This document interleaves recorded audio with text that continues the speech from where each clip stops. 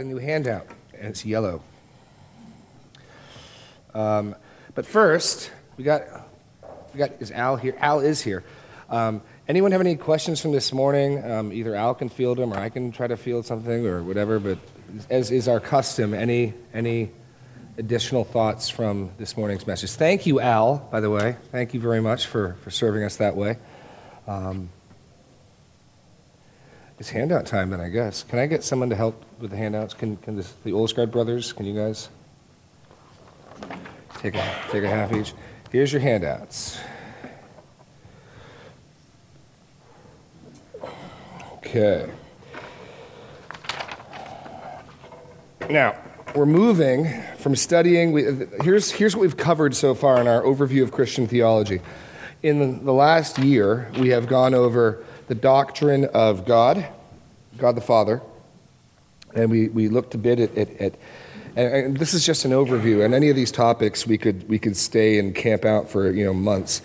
But we looked at God the Father, we looked at the doctrine of the Scriptures already, and the inerrancy, the infallibility, the trustworthiness, the clarity of Scripture, and then we went first from God the Father to the Word, and then to Jesus Christ and His person and His work, and we then naturally that went into the gospel and man and sin and judgment and the cross, and we've just finished spending a number of weeks dealing with the final bit of our study of the gospel of what must I do to be saved, and then we talked about predestination and election, and we just wrapped all that up, and finally now we're moving on.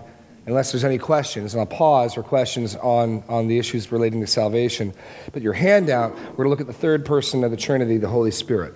So before we dive into the handout, Steve, you got to have at least one question. You got to have at least one question, Steve. About anything, no.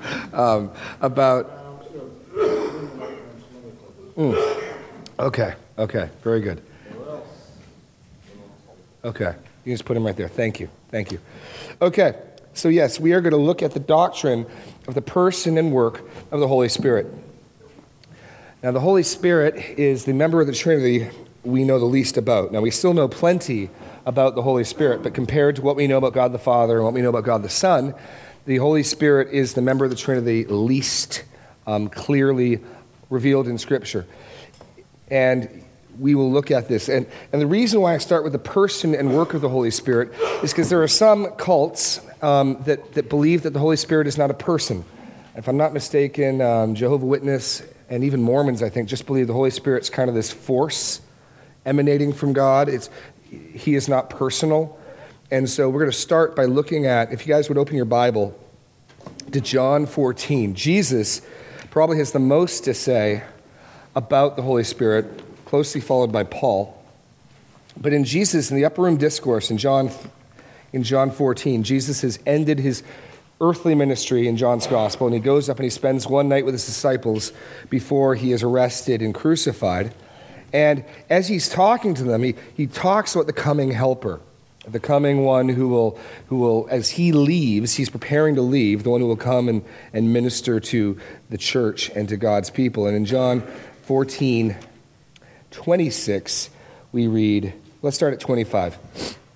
These things I have spoken to you while I am still with you.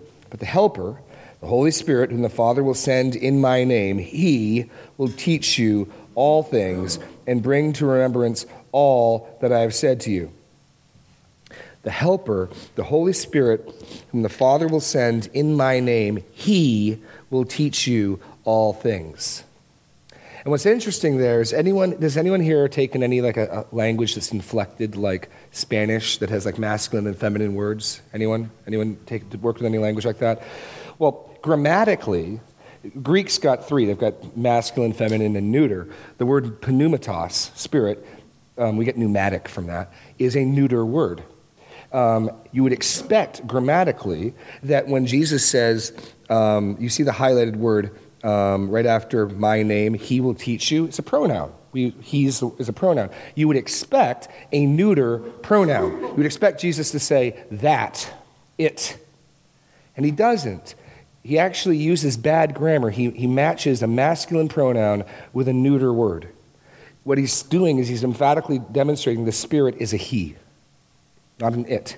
You understand what I'm saying? Grammatically, you'd expect when the pronoun comes in, it would be neuter because the word it's representing, pneumatos, or pneumati, is a neuter word. And so when Jesus puts in a masculine pronoun, it's emphatic. The Holy Spirit is a person, and the Holy Spirit is a he. You guys, I just mentioned Anthony Mancuso. I just remember when I was at I was at the Brewer House. And the first time I met Anthony, the first time I remember meeting Anthony, he had told me that one of his professors over at Simpson had taught that the Holy Spirit was a woman. And I just about, pulled my hair out and I ran out and I'm getting this. But this is one of the texts that makes it clear. Makes it clear that the helper, the Spirit, is a person, and he is a masculine person, whatever that means for a spiritual being. The Spirit is a person, is a he. So let's just start then by looking at some of the things we can learn about the Holy Spirit. So we're just going to sort of move through here. If you guys would open up to 1 Corinthians chapter 2.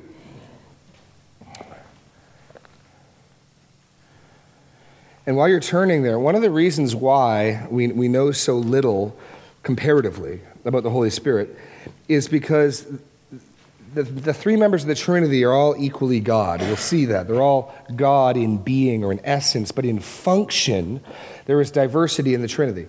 So it's not the Father who redeems sinful men, it's the Son. The Father sends the Son does the Father's will. Well, the Spirit, from what we can gather, the Holy Spirit, primarily is trying to draw attention to Christ. And so Jesus says later in John 14, he won't speak on his own authority, he won't speak on his own accord, he'll speak what I've given him to say, what the Father gives him to say.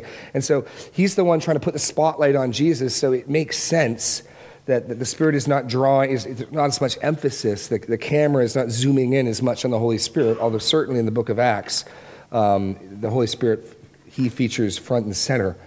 And so that's part of the explanation. Yes, Jim? To reinforce that point, in John 3, it talks about the wind blows where it wishes, and you hear its sound, but you do not know where it comes from or where it goes. So it is everyone. Right. Indeed. The Holy Spirit does what he wants. And we'll see some more of that as we move into looking. We're going to go from here, the Holy Spirit. We're going to look at his person, his identity. Then we're going to look at his ministry in the Old Testament. Then we're going to look at his ministry in the New Testament, which will lead us into a discussion of spiritual gifts, which will lead us into a discussion of the church. That's sort of the movement if we're going to go over the next month or so. So let's look at 1 Corinthians chapter 2, verses 10 and 11. And the point we're making here is the Spirit possesses an intellect, emotion, and will. The Spirit possesses an intellect, emotion, and will. 1 Corinthians 2, 10 through 11. These things God has revealed to us through the Spirit. For the Spirit searches everything, even the depths of God.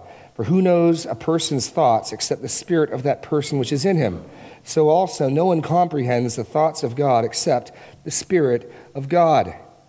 And simply put, here's your blank, he knows the thoughts of God. And knowing is something minds do. Rocks don't know things, at least as far as we can tell. Minds know things. And he has, therefore, a mind. He knows the thoughts of God. Point B, he has a mind. He searches the thoughts of God. So the Spirit is credited here with intellect. You with me? Okay. And some of this may seem like obvious, but because, like I said, there's other factions and cults that think the Spirit is just an impersonal force, we want to emphasize, no, he's a person. Jesus says he. Here, the Spirit is searching and thinking. Romans 8:27. Let's turn there. And in Romans 8:27, we have this verse. Let's go back to 26 to make it clear who we're talking about. Likewise, the Spirit helps us in our weakness, for we do not know what to pray for as we ought.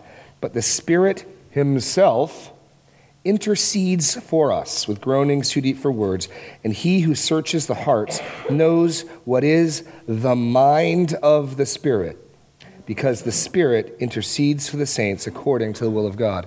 Now there, the Spirit is interceding, but clearly the mind of the Spirit.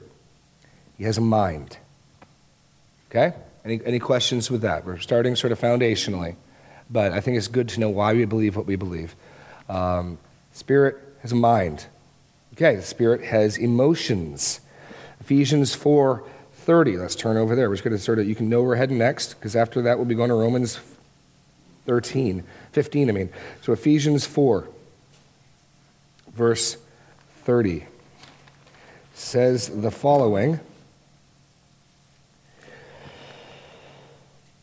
Do not grieve the Holy Spirit of God, by whom you were sealed for the day of redemption. So apparently it is possible to grieve, to suffer, cause pain, the Holy Spirit. He can be grieved, right? Don't grieve the Holy Spirit. So clearly the potential, the possibility of grieving the Spirit is on the table, so he can be grieved, which is part of someone's emotional life. Again, rocks don't get grieved. Computers don't become discouraged or suffering pain. Romans 15:30. Let's turn there.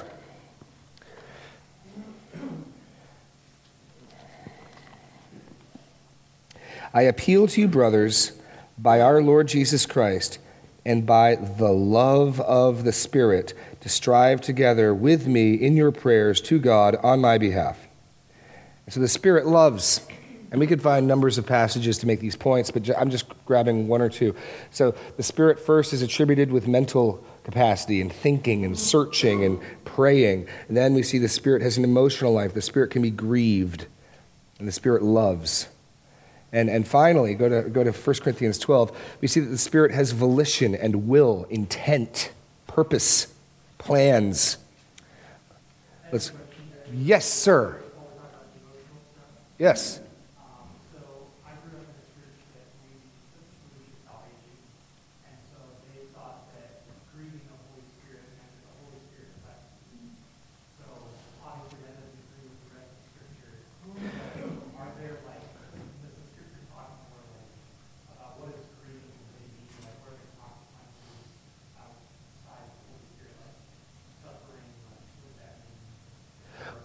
Sure. Well, I think part of that implication is unpacked by Paul in 1 Corinthians 6. It's interesting. Paul in 1 Corinthians 6 is dealing with people who are using the argument. It's kind of a Platonic argument that because my spirit's holy, but gosh darn it, I live in this fallen, dirty, sinful body, and don't you know it, my body has these desires, and I want to eat a cheeseburger, and I want to sleep with a prostitute, and I sleep with a prostitute, and hey, just one of these days I'll be free of this broken, sinful body, and until then, what do you do? That's kind of their justification for visiting prostitutes, coming out of Platonic dualism. The physical world's bad, the spiritual's good. I get this physical body, what do you expect it to do? And Paul could enter into the argument by saying, it's forbidden, stop, but he actually enters into their metaphysical argument, and he says, okay, let's work this through. Do you not know your body's a temple of the Holy Spirit? The Holy Spirit's within you. How do you think the Holy Spirit feels inside you when you're with a prostitute? When you join yourself with a prostitute and God himself is in you, joined to a prostitute in you. I would suggest that's the way to grieve the Holy Spirit. He doesn't come out and say it. The clear implication is, because he says, would you join Christ with a prostitute? And you're supposed to be abhorrent to that. And you're like, oh, no, And so I would suggest that's one way of grieving the Spirit. Yes, Carol. That verse is right in the middle of a whole ton of things you can do to grieve the Holy Spirit. Let all bitterness and wrath and clamor put away from you. Stop stealing. Let no evil talk come out of your mouth.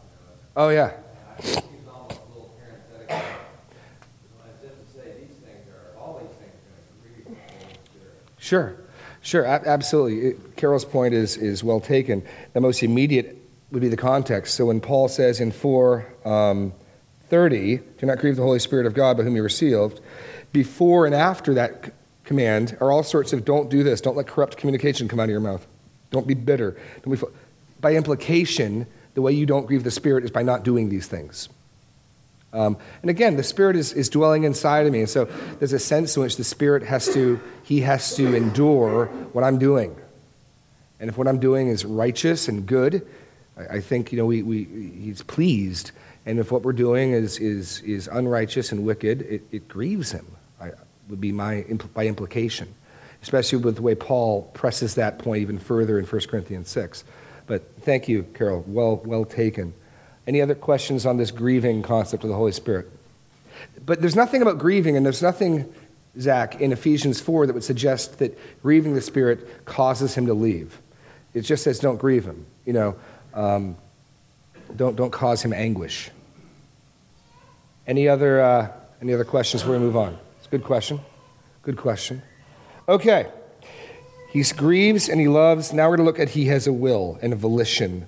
You guys get what I mean by volition and will. He makes plans. He makes decisions. He has a purpose. And so Paul, talking about spiritual gifts, and we'll come to spiritual gifts in a few weeks, says this in verse 11. Well, let's start back at the beginning of the paragraph, verse 4. Now there are varieties of gifts, but the same Spirit. There are varieties of service, but the same Lord. And there are varieties of activities, but it is the same God who empowers them in all and everyone. To each is given the manifestation of the Spirit for the common good. For to one, through the Spirit, the utterance of wisdom, another the utterance of knowledge according to the same Spirit, to another faith by the same Spirit, to another gifts of healing by one Spirit, to another the working of miracles, to another prophecy, to another the ability to distinguish between spirits, to another various kinds of tongues, to another the interpretations of tongues. All these are empowered by one and the same Spirit, who apportions to each one individually as he wills. What Paul's saying is, it's the Spirit's decision who gets what gift. The Spirit decides. He has a will, and he apportions them out according to his will. The Spirit has a will. So the blanks here, the distribution of spiritual gifts is according to his will. It's according to his will. And finally, and again, this is just a brief overview. In Acts 16, and I can read it, or you can turn there if you want. I'll be happy to read the passage. In Acts 16, we see that, and here's the blank, he gives guidance. He gives guidance. Acts 16, 6 through 8. And they went through the region of Phrygia and Galatia, having been forbidden by the Holy Spirit to speak the word in Asia. And when they came to Mysia, they attempted to go into Bithynia, but the Spirit of Jesus did not allow them. So passing by Mysia, they went down to Troas. And a vision appeared to Paul in the night. A man of Macedonia was standing there, urging him and saying, "Come over to Macedonia and help us." And when Paul had seen the vision, immediately we sought to go to Macedonia, concluding that God had called us to preach the gospel to them. So somehow, we're not sure how, the Spirit is guiding and directing Paul. The Spirit's saying, no, don't go there, don't go there. And so the Spirit is giving guidance. And that's the point here. He has a will and he has purposes. And we could go much deeper with this, but hopefully at this point we've established the personhood of the Holy Spirit. Any questions on this? The Holy Spirit's a person. The Holy Spirit. Well, go to Romans 8. It's hard to nail down, and this is because in Greek the preposition of can also mean from or belonging to. But I was just reading Romans the other day with a friend of mine, and in Romans 8, this jumped out at me as the interplay of how the Spirit is spoken of, how he is referred to. So in Romans 8, verse 9, look at the swapping back and forth. And again, remember, the Greek preposition, or the Greek of, the genitive case, can mean of, from, belonging to, sourced.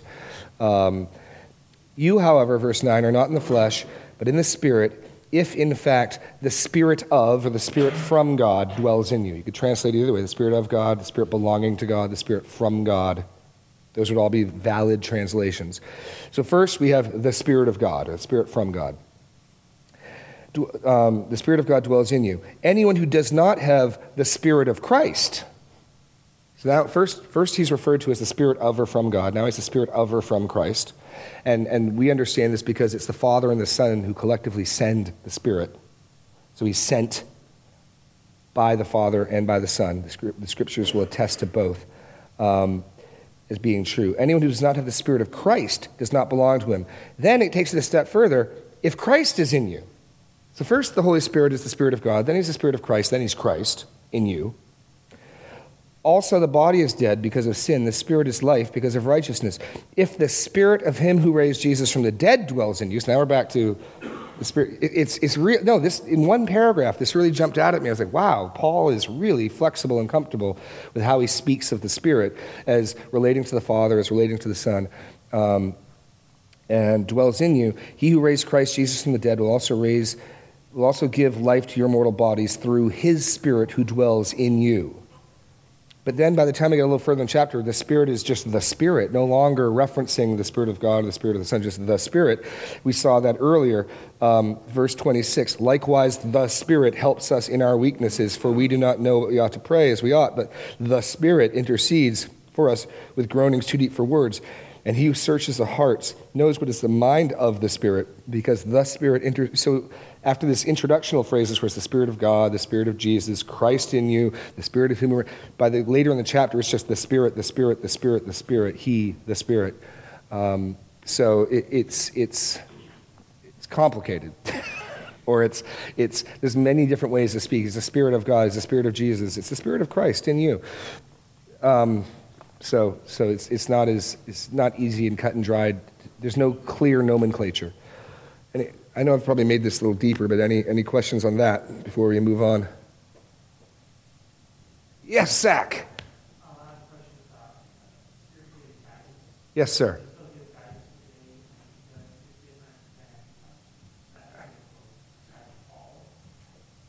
Does the Spirit still give guidance today? Absolutely. Absolutely. Now, how is the $8 trillion question. I'm going to punt and push that off till we get to the new covenant ministry of the Holy Spirit, which will be probably next week, because we're to hit it. So it's in my notes. There's going to be a handout and everything. Come on, you don't want to ruin the handout, Zach. Come on. It's a pretty handout. It's yellow. Come on. So absolutely yes. Absolutely, the Spirit still gives guidance. He still guides and directs God's people. How is the $8 trillion question? And that'll be next same bat time, same bat channel next week or the week after. We'll see. Okay. So the Holy Spirit is a person. Next, we got to argue the Holy Spirit is God. So he's a distinct person.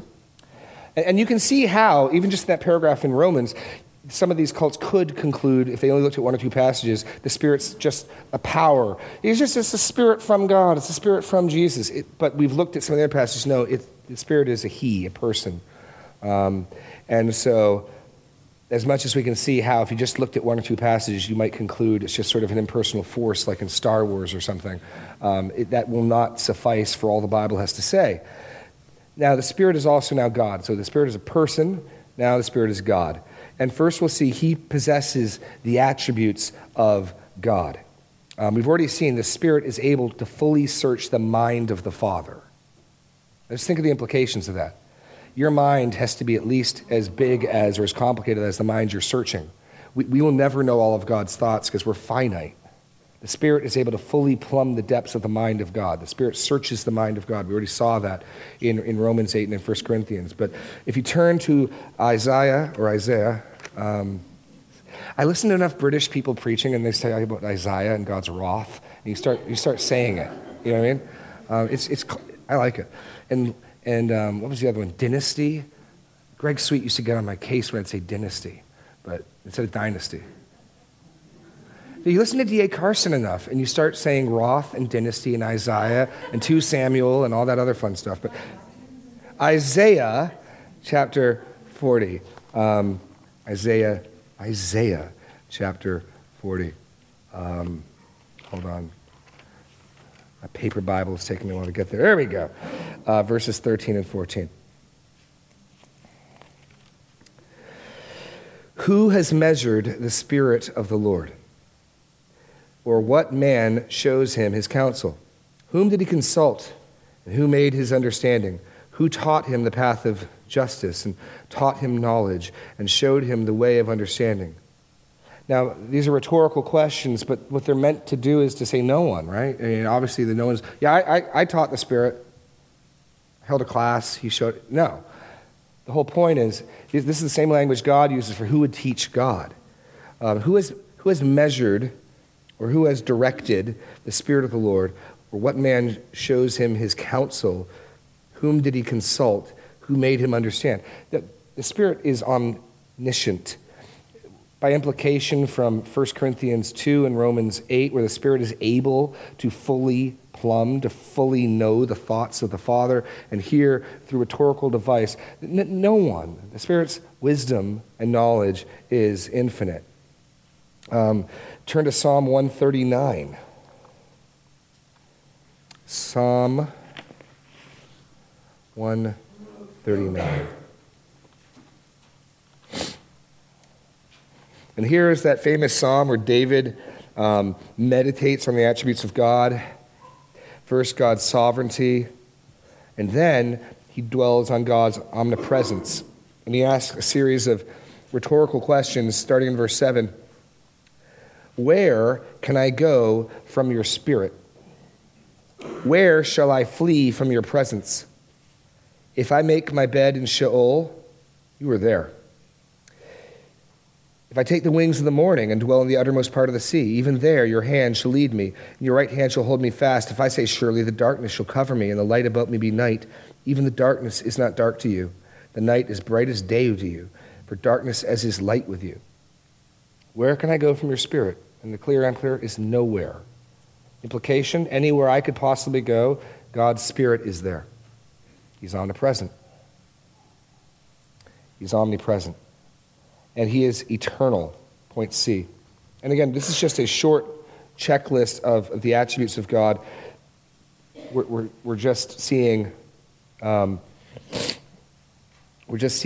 use the attributes of God that we don't possess. We are not omniscient. We are not omnipresent. We are not eternal. We're kind of one-way eternal, like we'll never not be, but we came into being.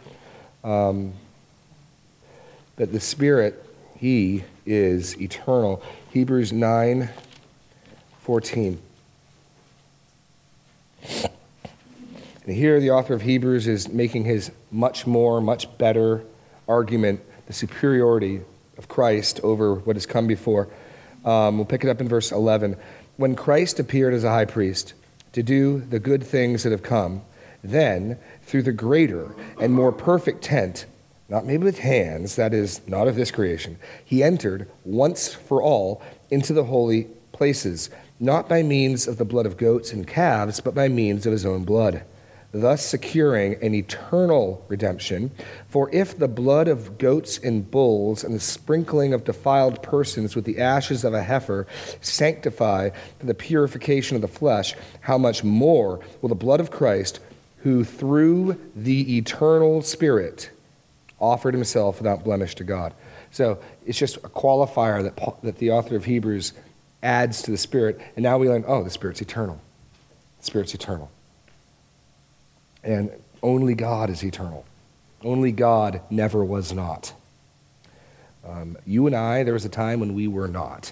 There was a time when this creation was not. God and God alone is eternal. But more than that, turn to Acts 5.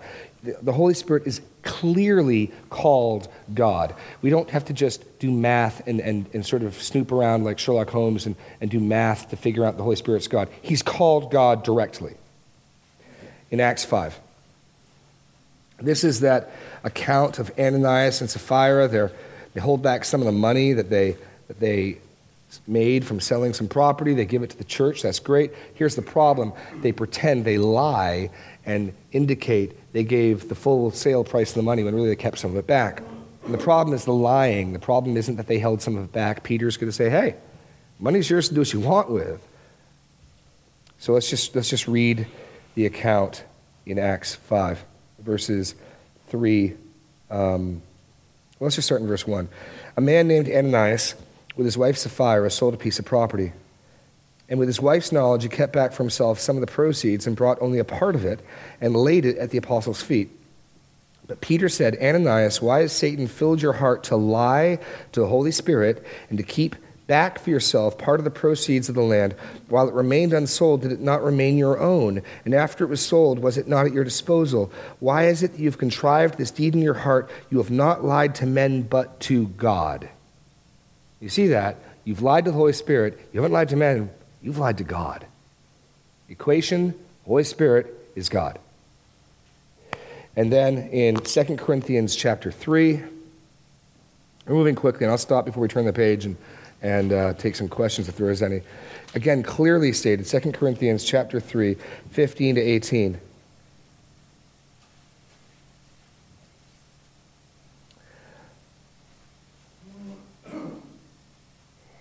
Yes, to this day, whenever Moses is read, a veil lies over their hearts.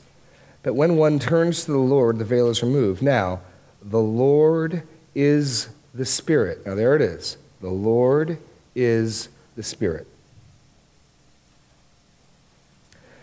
The Lord is the Spirit, and where the Spirit of the Lord is, there is freedom. And we all, with unveiled face, beholding the glory of the Lord, are being transformed into the same image, from one degree of glory to another. For this comes from the Lord, who is the Spirit. There it is again, the Lord, who is the Spirit. And remember, kurios, Greek New Testament for Lord, is frequently used to represent the Hebrew Yahweh. And so he's saying the Lord is the Spirit. Okay, any questions on the front of this page? We've just established two things, the personhood of the Spirit and the deity of the Holy Spirit. Yes, Elsa. We're back to grieving the Holy Spirit. Okay.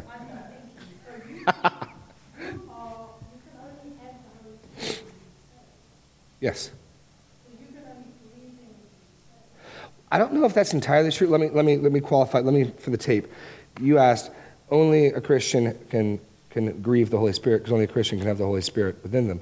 Only Christians in the New Covenant have the indwelling Holy Spirit. Although Stephen, when he's rebuking the leaders of Israel, says, you've been resisting the Holy Spirit this whole time. So there's an external work of the Holy Spirit that can work on unbelievers. And I don't know whether or not an unbeliever can grieve the Holy Spirit. Only a Christian can grieve the Holy Spirit by virtue of the Holy Spirit being within them. But Stephen can still say, you always resist the Holy Spirit. And I don't know whether that grieves the Holy Spirit or not. So unbelievers can interact in that sense with the Holy Spirit. And I have no idea emotionally how he responds and feels and thinks about that. So it's certainly different for the believer, yes. Does that distinction make sense? Okay. He's grieved. No, Jesus says blasphemy against the Holy. You're equating blasphemy of the Spirit with, and we will deal with what is blasphemy of the Spirit, but that's not the same thing. Blasphemy is different than grieving. Agreed? But does it come down to the same thing that only, no, that could be only involved. Yes. So I'm just trying to get to when you're a believer and you do that, what happens?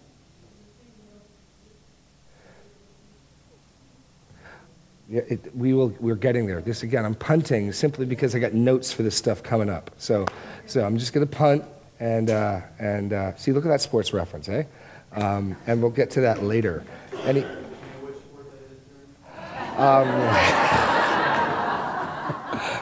Yes, that's football. American football. I was going to say rugby. No, squash. Sorry. Any other questions on the front page? The personhood and the deity of the Spirit. Zach. The Holy Spirit speaks. Oh, this is one of my favorite things. Check this out. Go to Hebrews 2. Oh, this is so legit. It's these little tiny things you see in the Bible. That you didn't see before. You're like, oh, okay, check this. This is amazing.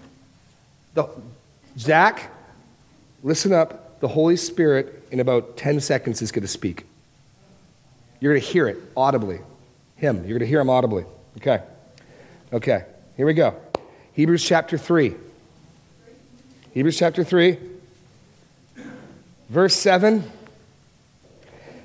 Therefore, as the Holy Spirit says, today, if you hear his voice, do not harden your heart as in the rebellion. On the day of testing in the wilderness, when your fathers put me to the test and saw my works for 40 years, therefore I was provoked with that generation and said, they always go astray in their heart.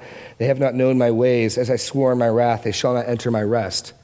Now, what's interesting is absolutely emphatically in the Greek, present tense, is present active indicative, as the Holy Spirit is or continues to say.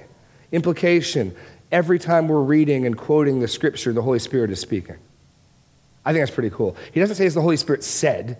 even though this is a psalm of David, Psalm 95, it's not only attributing authorship to the Holy Spirit, he's saying, as this is read or quoted, the Spirit is still speaking. So does the Holy Spirit talk? Yes, he does. I'm not saying that's the only way he talks. That's at least a way he talks. Fair enough?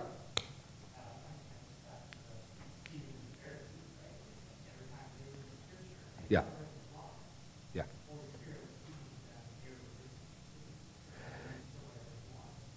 Yeah, understand that when you hear the Bible being read, you're hearing God talk. As the Holy Spirit says. Is saying, not said, is saying. So, anyway, I just think that's cool. It's one of those things, the 20th time I read it, I go, whoa, whoa. And then I grab my Greek, and does that really, yes, wow, okay, cool. That's legit. Stacy, did you have a hand up? No. Oh, okay. Okay. Okay. Any other questions before we flip the page? The personhood and deity of the Holy Spirit. Yes, Dustin. I can't remember exactly where it was, but I do remember there was something where Jesus is saying, unless I go, the Holy Spirit can't come. Yes. Yes. Yes. What was the reasoning behind that? Because, well, let's go to what you're referencing. The question is, isn't there a place where Jesus says, unless he goes, the Spirit won't come? Go to John 14, where we started our study, and let's take a look there. We'll go to John 14, and then we'll go to Ephesians 4. So, let's see, where is it? Is it in 15 or is it 14, 15? 14, 15. No, 14, 15 is if you love me, you'll keep my commandments.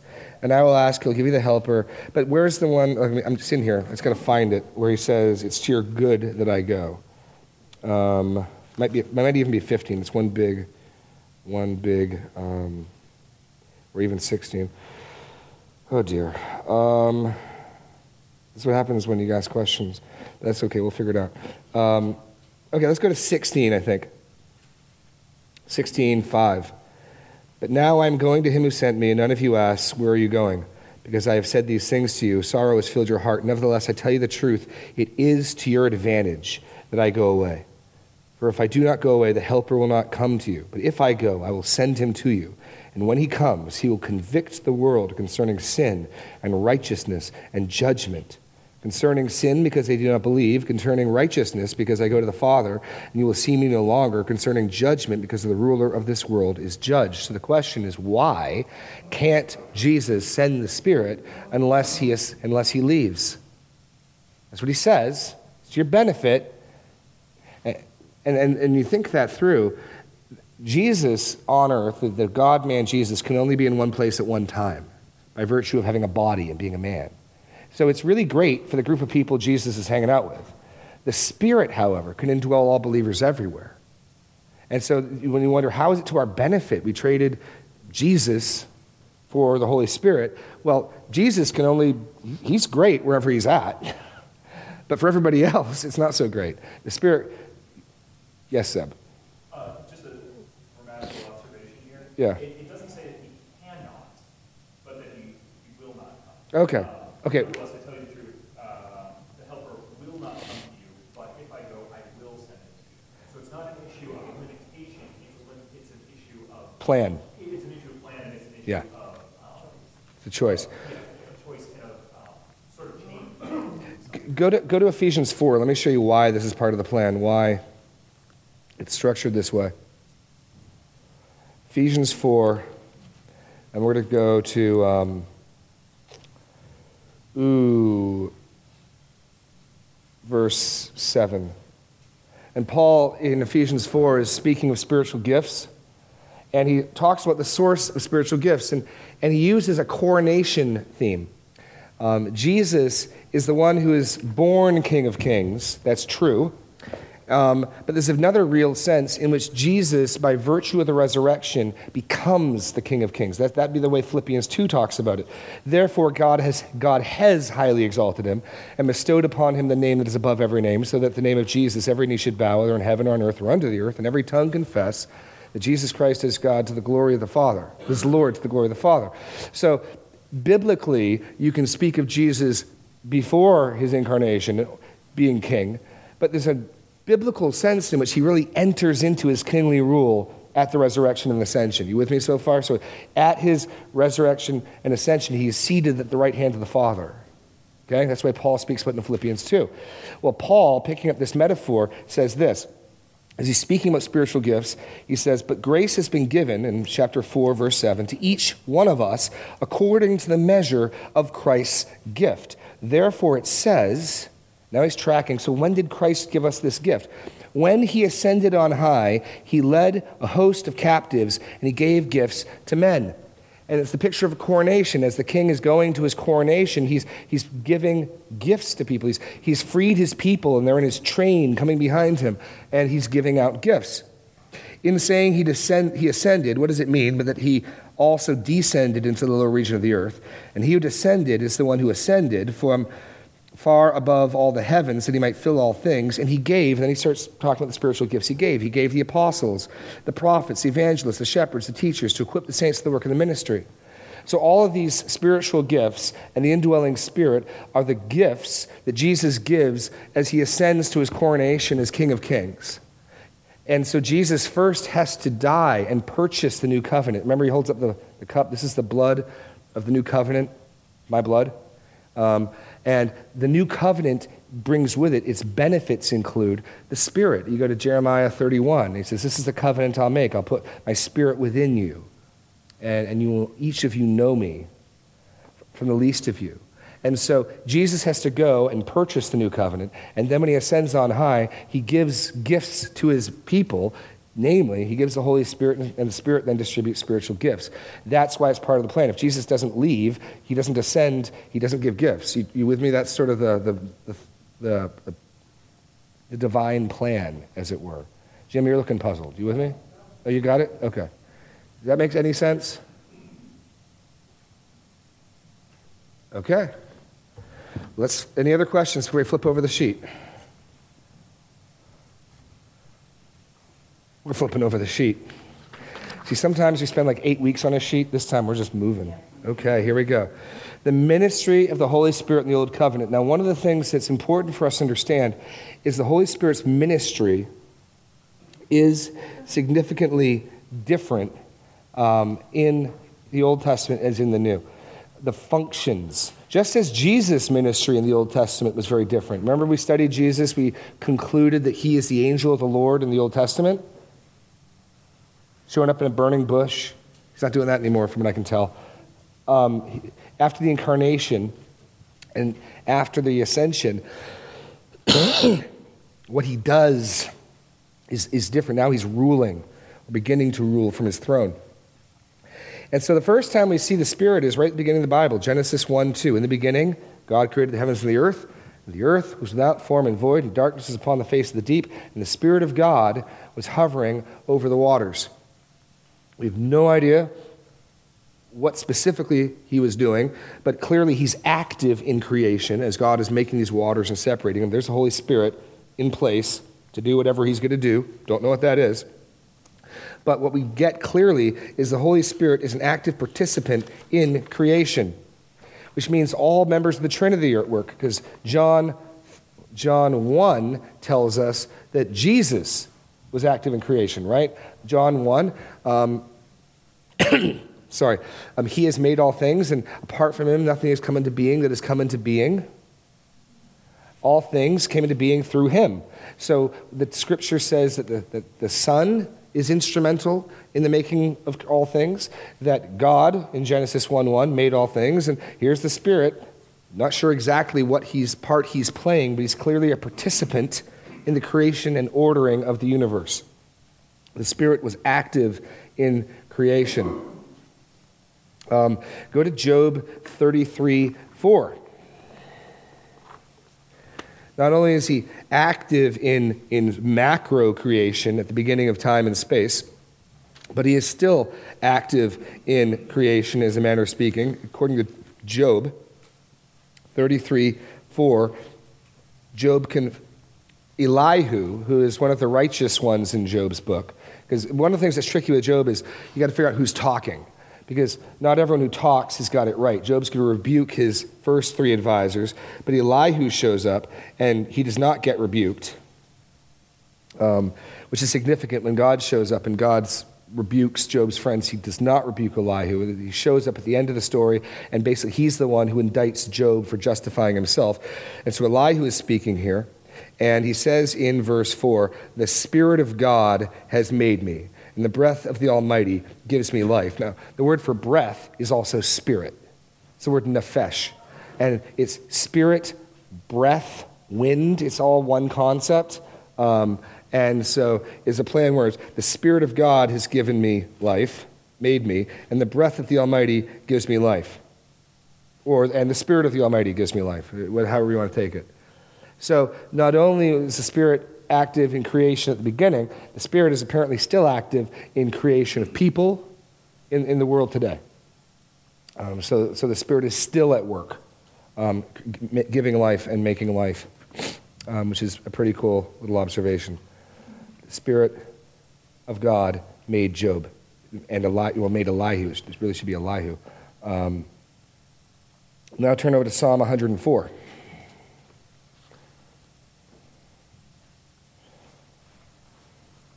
Not only does the Spirit of God give life to people, but to all living things. Where does the life for all life come from? The Spirit. Psalm 104, verse 24 through 30. O Lord, how manifold are your works. In wisdom have you made them all. The earth is full of your creatures. Here is the sea, great and wide, which teems with creatures innumerable, living things both small and great. There go the ships and Leviathan, which you formed to play in it. These all look to you, to give them their food in due season. When you give it up, they gather it up. When you give it to them, they gather it up. When you open your hand, they are filled with good things. When you hide your face, they are dismayed. When you take away their breath or their spirit, they die and return to dust. When you send forth your Spirit, they are created. And you renew the face of the ground. So God sends forth his Spirit, and we've seen this makes sense. Elihu says, "The Spirit of God made me," and God sends forth his Spirit, and animals are given life. So the Spirit appears to be the member of the Trinity overseeing directly the ongoing life on planet Earth. Any questions on this?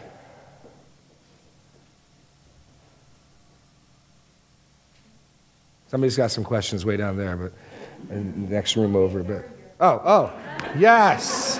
All right. Try not to stop it. Ah, I don't want to go on a tangent, but too late. I think it's a Hebrew word, or Greek, you should know, ruach ha. Do you know that word?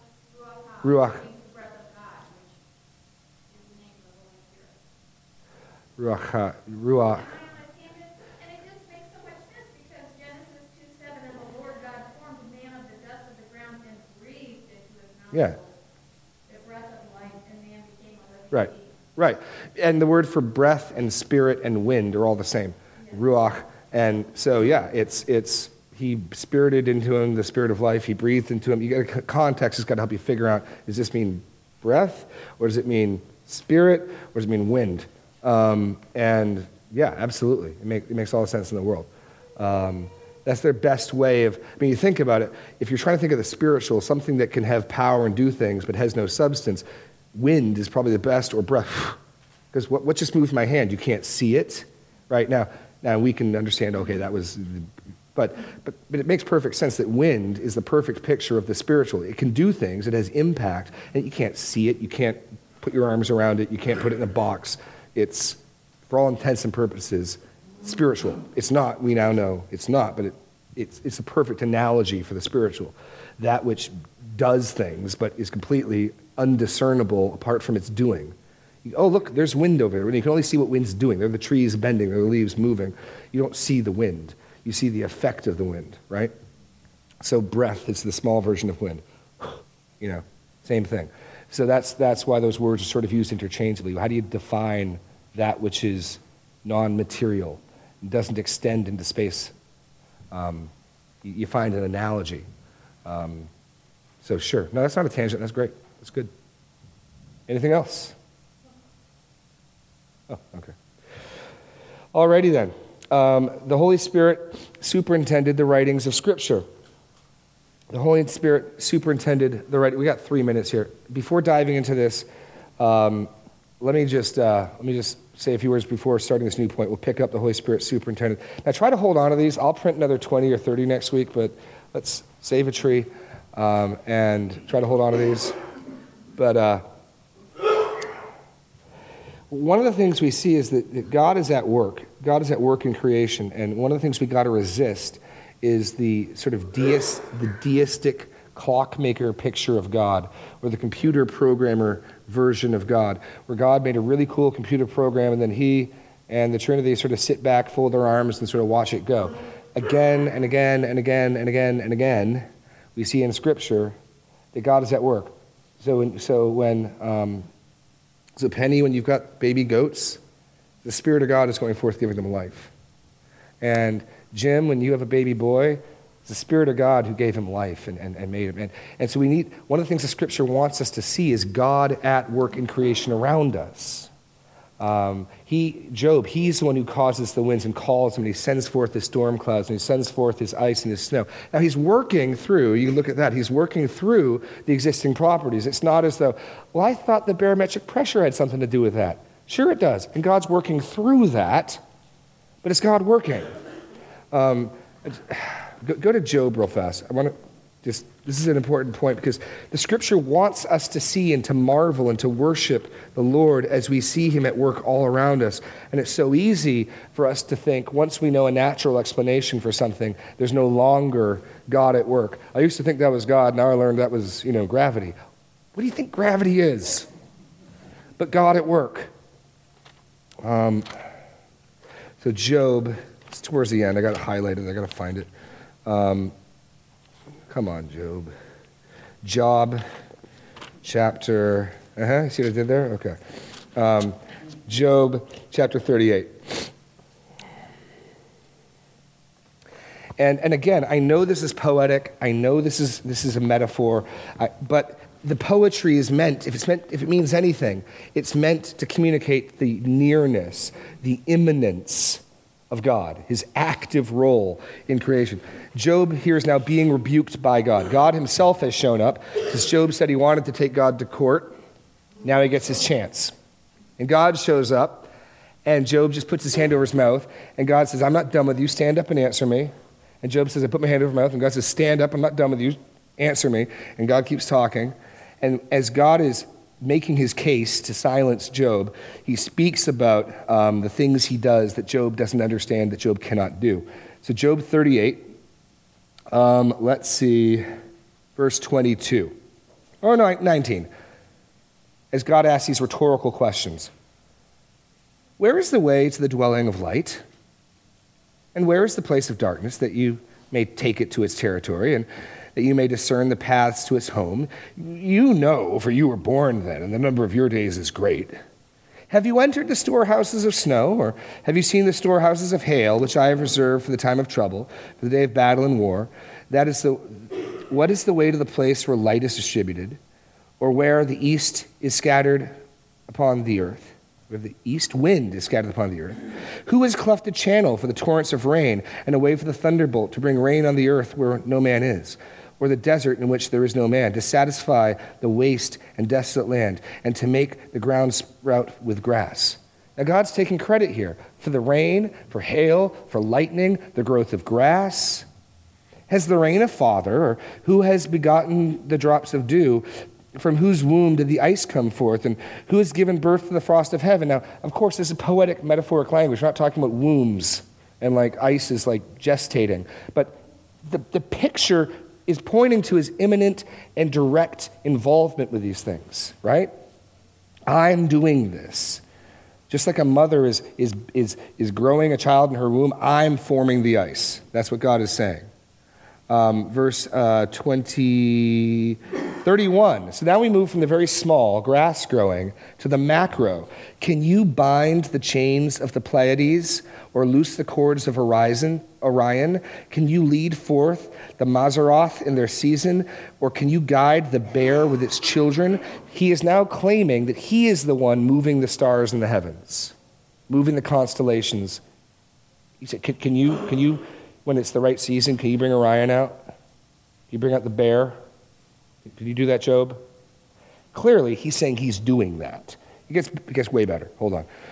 Can you lift up your voice to the clouds so that a flood of waters may cover you? Can you send forth lightnings that they may go and say to you, here we are? Who has put wisdom in the inward parts or given understanding to the mind? Who can number the clouds by wisdom? Who can tilt the waterskins of the heavens when the dust runs in a mass and the clogs stick together? Now, verse 39, love this.